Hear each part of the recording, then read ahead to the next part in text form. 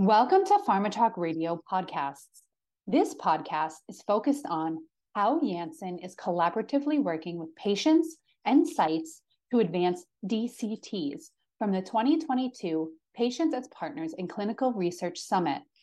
For more information about the Patients as Partners in Clinical Research Summit, our editorial, podcasts, and webinars, please visit patientsaspartners.org. Thank you and enjoy the podcast. Well, for patients, we've heard in all of our earlier sessions, they are really seeking out greater flexibility and convenience to make clinical trials a part of their treatment journey. They need increased access to clinical trials, which means, again, meeting them where they are, and then reducing the burden, not just on the patient, but on their whole care circle. That's inclusive of caregivers, of spouses, of children. And same thing for the sites. We can't lose perspective on the importance of our clinical trial sites. So looking at DCTs as ways to reduce burden, to invite greater flexibility for the clinical trial study site staff, and allow them more time with participants and patients so they can have that relationship and foster and build that trust. Can you hear me? Okay. So I've been on this journey for 5 years, bringing patient voice in clinical trials to the R&D organization, and I think, like everyone says, we're agents of change. And really, the evolution is really sitting down and partnering with not only sites and patients, getting their feedback and driving change within the organization. And really the focus is reviewing our protocols and seeing how we can not only optimize them, but also how we get individuals to start and stay in our trials. So the effort's been broad, global. We go where the sites are to ensure that we're getting that global footprint and what those nuances are within a given region. I work across all the disease areas at Janssen, and really also, you've heard the themes of embed and drive accountability within our organization to change and listen to the patients. So we created a framework that we embed in our organization, and that's really the ask, listen, and act. So what do we get? What did we hear, and what are we going to do? And really note that, and track those changes to drive impact within our organization. All right. So, contrary to popular belief, there was a world before COVID. So in 2018. We began an oncology clinical trial that was evaluating an investigational product that required just a single dose. And so what that meant was the majority of a patient's commitment, the majority of the visit schedule was truly rooted in disease evaluations, follow-up visits, blood draws, the occasional, more invasive sample. And so we took a step back and said, this is unlike anything we've done. So we can't treat this like everything we've done. So we conducted patient and site voice exercises, which, of course, highlighted some nuanced needs, which led to an early evaluation of DCT capabilities. So taking that ask, listen, and act framework, we were asking patients and sites as well, what's the most important thing with a treatment like this? We know this is odd, right? Especially in the oncology space. They're used to cyclical 28-day cycles. Like, we've got to come back, twice a month just to get dosed. So what's most important to them? Why are participants or patients missing follow-up visits? They're not forgetting that they have a visit. Oncology trials, cancer is a part of your everyday. It's your constant. What would make participation more convenient? So in asking these questions, what we heard was there's a desire for a sense of normalcy and quality of life. We're giving an investigational treatment option that happens once. So that means that their months are not tied to cyclical visits. They want to go out and live their life as best they can. They prefer local lab, local oncologist options. And I think we heard in some of the other sessions that physician-to-patient trust is paramount. And so allowing them to maybe go back to their diagnosing oncologist and have that dialogue or have a relationship remain. We also found that there was a high percent of our patients who were enrolled in the trial that were flying to the trial site to take part because it was so new. And so we needed to provide them with more flexibility and convenience options. And I think the last bucket just said what I told you previously, but visit reminders aren't necessary. It's truly a convenience and an accessibility thing. We had a patient, I can remember vividly, lived in Texas, site was in New York, but he had a vacation home in Hawaii. So you got your 1 dose. Where do you want to be? Hawaii, right? So what do we do with this information? It goes nowhere if you don't actually act on it. So we implemented some local lab and home healthcare visit options for the assessments as that was an option. And all in all, bottom little yellow bar that you see on your slide here, optionality translates into flexibility and convenience for patients. And while this might alleviate some of the burdens of participation, it goes nowhere unless we get our sites to adopt the optionality to bring it to their patients that are enrolled. Okay, COVID, the elephant in or not in the room, right? So the pandemic expedited a focus on the DCT model. So we've heard about it. We knew there were local lab options. We explored it, on a subset of trials. But all of a sudden, there was this pandemic, and everybody was like, wait, my site's closed. I can't go anywhere. I'm not leaving my house. And so we had to make immediate pivots. Those things included options like telemedicine for visits where that was a good fit. Local options, just going to a local laboratory near your house to have samples drawn. And then also direct-to-participant shipment of study drug, again, where the trial allowed that. So while we made these immediate pivots, right, we're putting a Band-Aid, we weren't sure what the future would hold for something like this. So how long is this going to last? Obviously longer than I think we thought. Long-standing supply chain impact. What was this going to look like for our study 6 months down the road? Would we have downstream implications that we weren't aware of? What was the impact on our sites? We're changing the way they conduct business in the clinical trial setting, but also in their normal everyday practice. And then what was going to happen to the willingness of patients to participate? We're asking them to oftentimes leave their treating practice, go to a site that they don't know, and now in the confines of a global pandemic, have them be treated where they're less comfortable. So we knew there was going to be room for improvement. We needed to consider some of the operational aspects of what we were doing, the long-term effects of them. We needed to find ways to decrease the site burden. A lot of times innovation means more work for the site, and we need to backpedal that and take that burden off of our site staff. And then we needed to bring together the different stakeholder priorities, so sponsor, site, and patient. There we go. So going off of what Morgan said, with COVID, it's here to stay. So we understand that with our few trials that we had a lot to learn.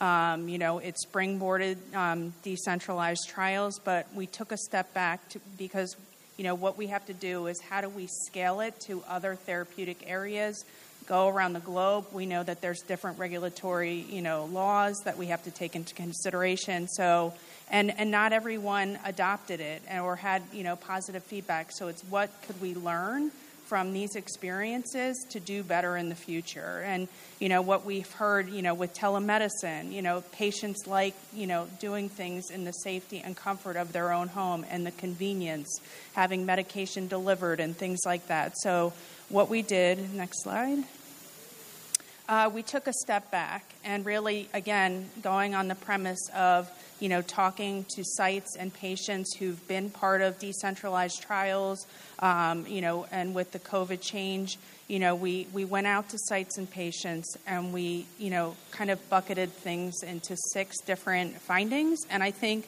the good thing is as you sit all day and listen, you'll hear consistency with the things that we're learning. And, what we have learned from sites is, doctors feel responsible for treating their patients. So giving up control and letting patients go out to have home nurses or go to Quest to get blood draw, they're uncomfortable because they're giving up that control, and that, that feeling of responsibility is heavy. And how do we build trust with them, because that's going to counteract their hesitancy to use it, and how to, get them to know who the nurses are and the different services available. So that's a big thing that we need to focus on. And, we've talked about the digital component and how, you're pushing out different options to sites, but, technology is a huge component. We know that they have different systems, and how do you make it easy on them, because technology is definitely a burden when it comes to sites. And then, how do you empower and give choice? So we don't want to dictate what they have to use. We let them choose and, be a part of the decision-making process. And, talking to patients is that they don't want to give up that high-touch component of a trial. So how do you keep that as a part of it and build that personal touch with not only the investigator, but having them come in, because that's still an important part of their journey in a clinical trial. And then what we know is that, it's a huge decision to join a trial, and there's a lot of hesitancy, confusion at the start, going to the site, and they want that transparency. So telling them what and where and, the path that they're going to take is important to them, and be transparent up front. And then, again, taking the side of, from a patient is let them choose what they want and not, again, pushing the choices on them, giving them the option to pick the different parts of the decentralized options. So, again, what does that all mean? I think, what the challenge is that, these goals based on the role and where you sit are different. So, with ourselves as the sponsor, we need, efficient, the quality of the data. If there's at different points getting, captured, how do we ensure that the data quality is there? How do we get, diversity of ages and races as a part of it, and getting our trials enrolled on time and finished on time and being efficient? And then, the investigators, how do they, give them the confidence and trust and giving that control for those decentralized options, and then ensuring the benefit of how do we help them because their staff is stretched and limited, and help them there. And then from a participant, how do we, give them the transparency of the options and the quality and the care and the control over their experience in a trial. So, how do we put all these tensions together and move forward? Okay, so we talked about the inherent tensions, right? There's 3 really key stakeholders. Sometimes their goals don't seem to be as aligned, but honestly, we're all working towards the same goal. We're trying to bring new and innovative treatments to the marketplace and help patients and meet them where they are. So we asked, we listened, but what did we do with it? So here's sort of our 3-prong model of what happened when we actually acted. So building trust with sites and patients. We've implemented hybrid approaches of sponsor and site-initiated DCT solutions. And what that means is, oncology specific, right? I'm going to live in my little bubble. We are going to center of excellence sites that have their own telemedicine capabilities oftentimes. They have their own infrastructure built that they're more comfortable with. So why would we come in as the big hand of pharma and say, no, you're going to use this solution? So allowing for that hybrid approach and some flexibility even at the site level for what they're going to implement. We also added more rigor to our evaluation of protocol and patient population to determine whether or not a DCT solution makes sense. It doesn't have to be the be-all, end-all for every trial because it's trendy and it's the buzzword. Providing better guidance and tools. So new capabilities, it's like making somebody try broccoli for the first time. You're not really that into it. It smells kind of funny, so you really have to adapt, right? So new capability introductions for patients and for sites. We needed to provide them with the guidelines and the tools so that they could be successful in rolling this out. We need the boots on the ground to make something successful.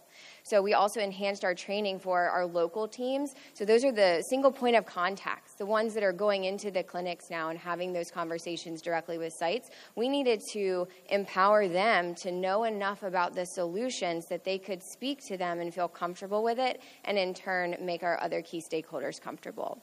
And then adding additional support and help, so providing off-site support for patients and for sites throughout different methods of communication, wherever they were more comfortable. Is that email? Is it, SMS text messaging? Is it a phone call? How can we better empower the deployment of these solutions? And then also providing enhanced global reaching technical support.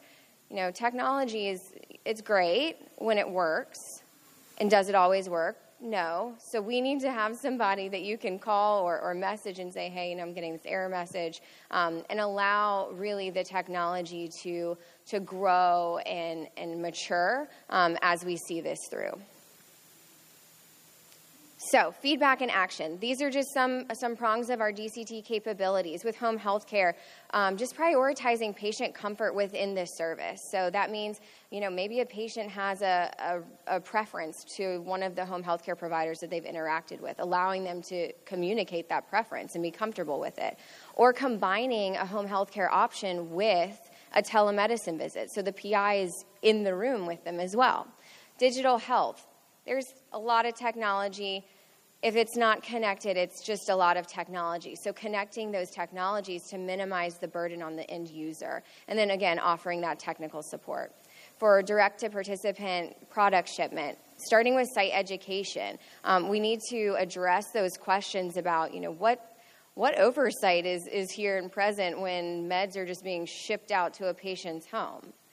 For alternative lab samples and collection practices, we need to maximize convenience, again, through choice, using existing technologies to allow patients to go to the option that's most convenient for them, and then providing transparency on where that sample is going and when it's going somewhere.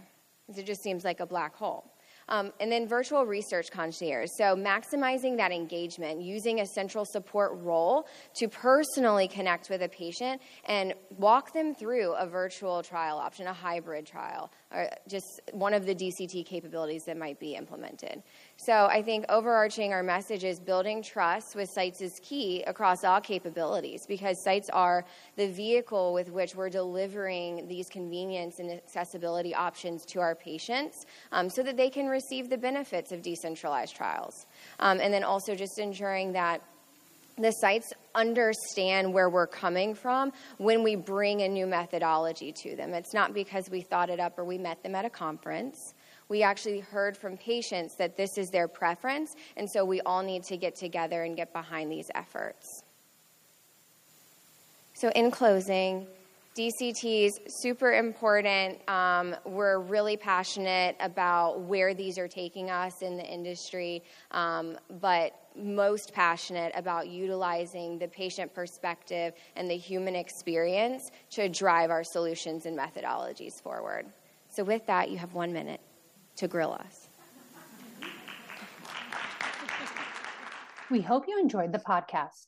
For more information about the Patients as Partners Summit, our editorial, podcasts, and webinars, please visit patientsaspartners.org. Thank you.